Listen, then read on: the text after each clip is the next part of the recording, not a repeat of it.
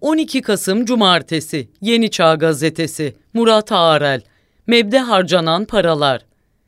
Sizin hiç bankada özel hesabınız var mı? Kamu kurumlarında var. Bunlardan biri de Milli Eğitim Bakanlığı.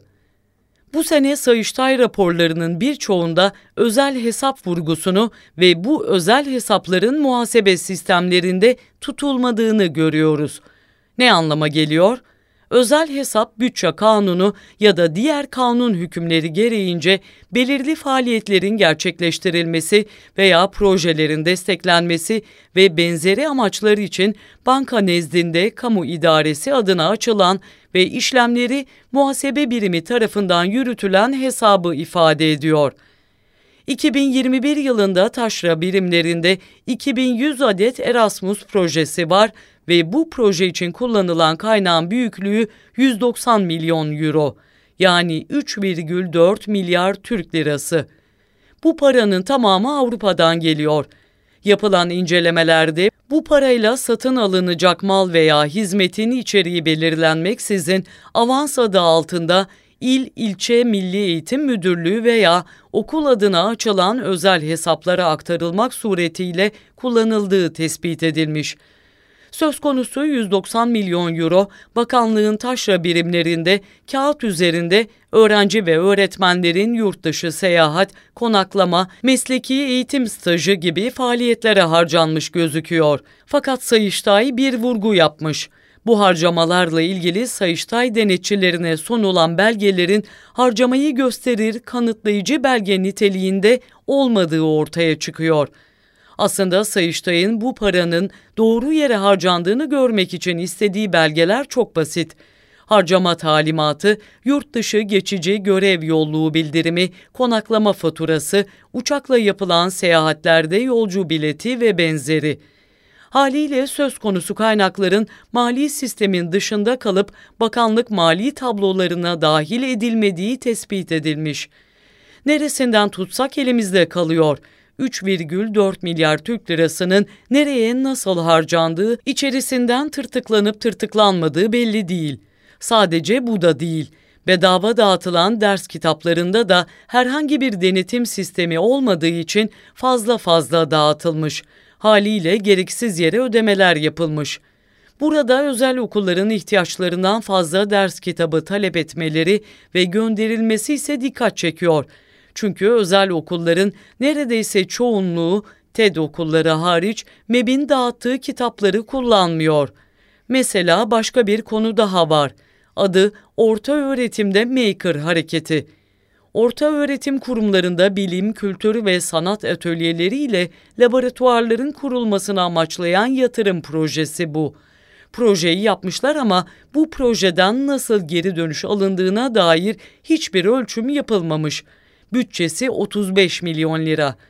Hakikaten de 45 ilde toplam 96 adet okulda 25 milyon lira harcayarak tasarım beceri atölyeleri kurulumu sağlanmış.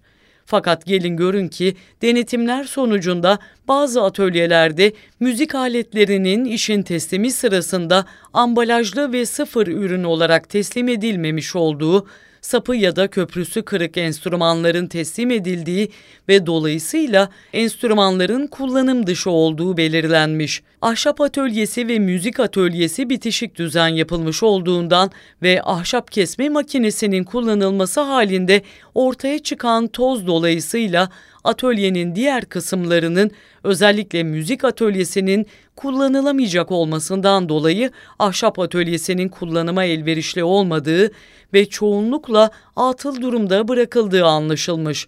Bazı atölyelerin bilim kısmında yer alan 3D lazer yazıcının kullanılamaz durumda olduğu, yazıcıda kullanılan termoplastik malzemelerin ambalajsız bir şekilde teslim alındığı ve bu nedenle ilgili malzemelerin henüz teslimat aşamasında kullanım ömürlerini kısmen doldurmuş oldukları ortaya çıkmış.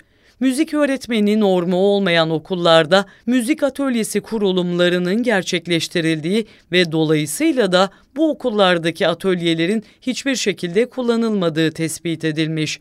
Atölyelerin bazılarında makinelerin ya hiç çalışmıyor olduğu ya da çalışıyorsa da kurulum yapılan okulda makineyi kullanmayı bilen insan kaynağının bulunmadığı belirlenmiş.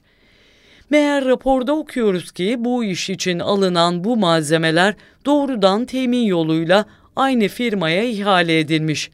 Bakın 3 farklı olayda bu ülkenin milyonlarca lirasını çarçur etmişler.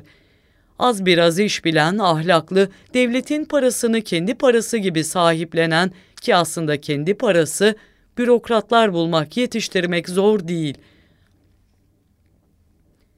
Tabii ki de arada iş bilmezler, kötü niyetliler, firmalarla komisyonlar karşılığında gizli gizli anlaşmalar yapanlar çıkacaktır. Fakat yıllardır yazıyorum. Bu bir düzen olmuş artık. Bu milyonlu kayıplar normal karşılanır oldu. Üstelik kayıpların en çok yaşandığı kurum da Milli Eğitim Bakanlığı. Adana İl Milli Eğitim Müdürlüğü'nde yaşanan skandalları, açılan mahkemeyi, iddianameyi yazı dizisi yapmıştım. Takip edenler bilir. Sadece bir ilde dönen dolaplar bile ağzımı açık bırakırken sanıyor musunuz ki sadece Adana'da yolsuzluklar yaşanıyor? Sayıştay'ın tespitlerini aktardım. 81 İl Milli Eğitim Müdürlüğü'nde neler döndüğünü siz tahmin edin artık. 12 Kasım Cumartesi, Yeni Çağ Gazetesi, Murat Ağırel MEB'de harcanan paralar.